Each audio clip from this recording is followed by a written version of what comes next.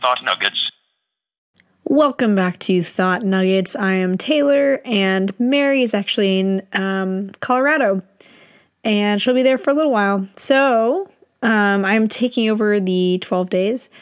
And also want to side note this. I was supposed to record this episode yesterday, but somehow I got mixed up and thought that Christmas Eve was today, which it is not. So you're getting a double podcast this today. So get excited for that. Okay, so I decided that it would be really cool to take a look at the 12 Days of Christmas, because that is our series that we are doing. And also, Mary and I were like, what even is the 12 Days of Christmas? Like, what is the meaning behind it? Why? Why are there Lords a Leaping? I don't know.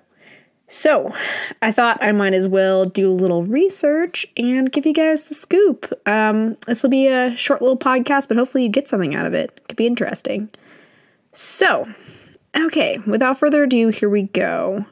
I got this from Vox, which is a credible article place. It's kind of like news and stuff like that and whatnot. Anyhow, so the 12 Days of Christmas is a period that in Christian theology marks the span between the birth of Christ and the coming of the Magi, the three wise men. It begins on December 25th, Christmas, and runs through January 6th. The Epiphany sometimes also calls it Three Kings Day. Additionally, 4 weeks preceding Christmas are collectively known as Advent, which begins 4 Sundays before Christmas and ends on December 24th. So we actually technically had it wrong, if you think about it, because it's not really in December, it starts actually on Christmas. So that's very interesting. Some families choose to mark the 12-day period by observing feast days and various saints. It's more of the Catholic tradition. And planning daily Christmas readings and activities. But for many, after December 25th, things go back to business as usual. The 12 Days of Christmas is also a Christmas carol in which the singer brags about all the cool gifts they receive from their true love during the 12 Days of Christmas. Each verse builds upon the previous one, serving as a very effective way to annoy family members on road trips. 100% agree with that. So I might as well just read it to you so you guys remember everything, because I always forget all of the gifts. It's a lot of birds. So just disclaimer, a lot of birds. So on the first day of Christmas, my true love sent to me a partridge in a pear tree. You also get a pear tree, which is kind of cool. 2 turtle doves, 3 French hens, 4 calling birds, 5 golden rings, 6 geese a-laying, not just geese, they're actually laying eggs, so that's a pretty good investment.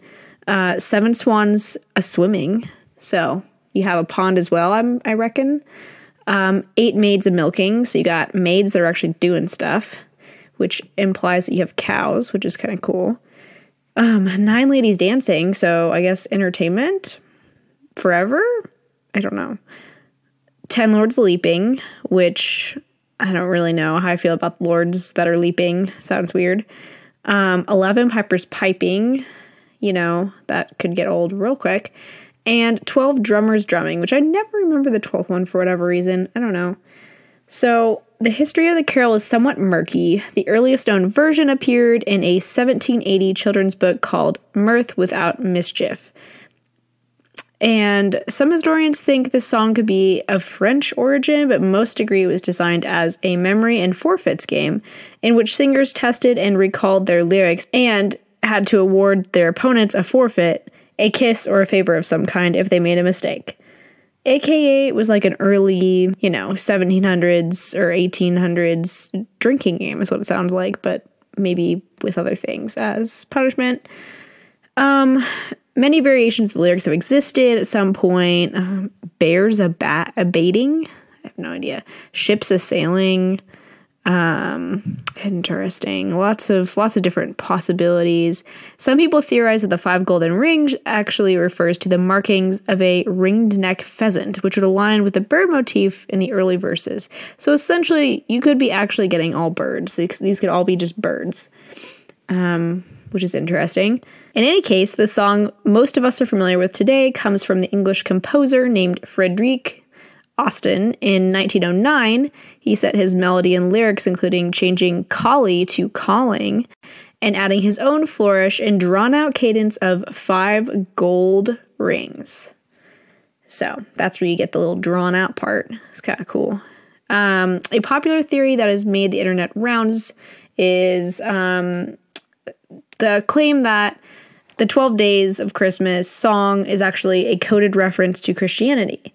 Essentially, it is to learn and pass on the tenets of their faith while avoiding persecution, which is interesting. So the claim is 2 turtle doves, the Old and New Testament, 3 French hens, faith, hope, and charity, the theological virtues, 4 calling birds, the 4 gospels, and or the 4 evangelists, 5 golden rings, the first 5 books in the Old Testament, the Pentateuch, as we call it. 6 geese a laying is the 6 days of creation. 7 swans a swimming are the 7 gifts of the Holy Spirit, the 7 sacraments. 8 maids a milking are the 8 beatitudes. 9 ladies dancing are the 9 fruits of the Holy Spirit. 10 lords leaping are the 10 commandments. 11 pipers piping are the 11 faithful apostles. And 12 drummers drumming the points of the doctrine of the Apostles' Creed. So definitely more on the side of the Catholic faith, but obviously just generally Christianity tries to tie it to there.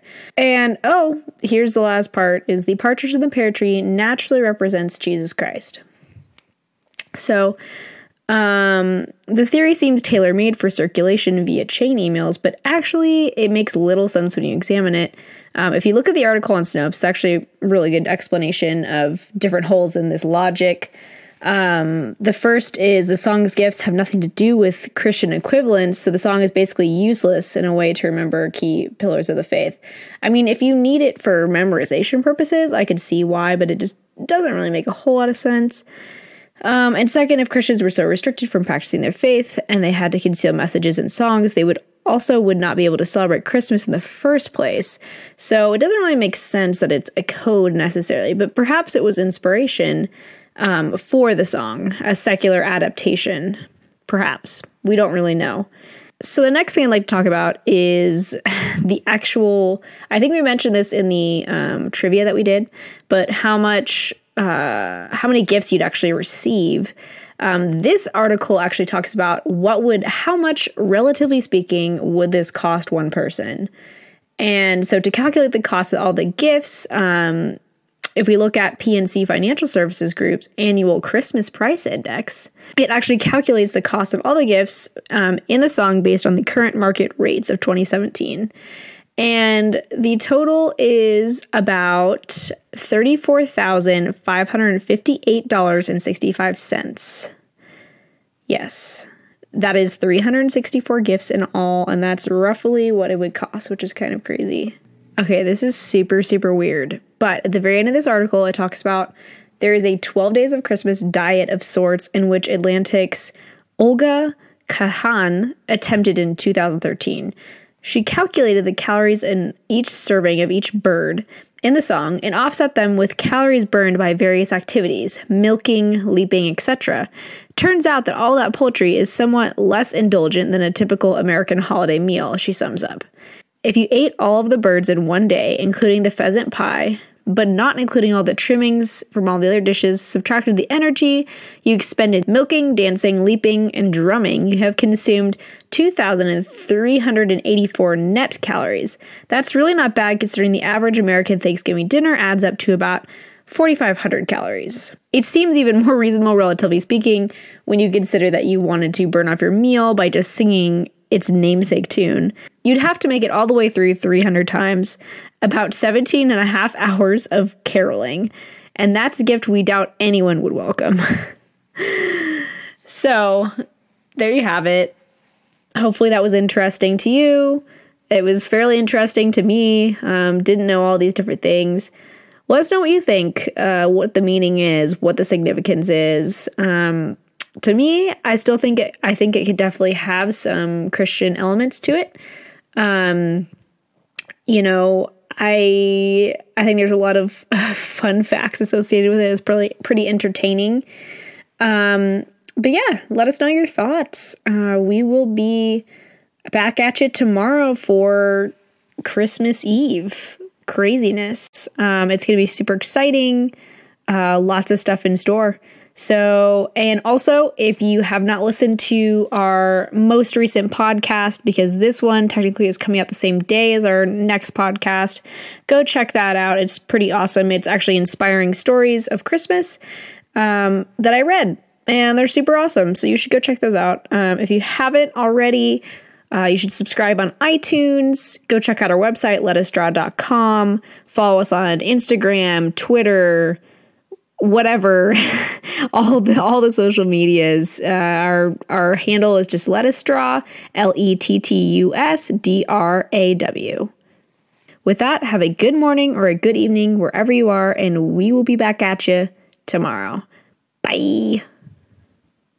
Bye.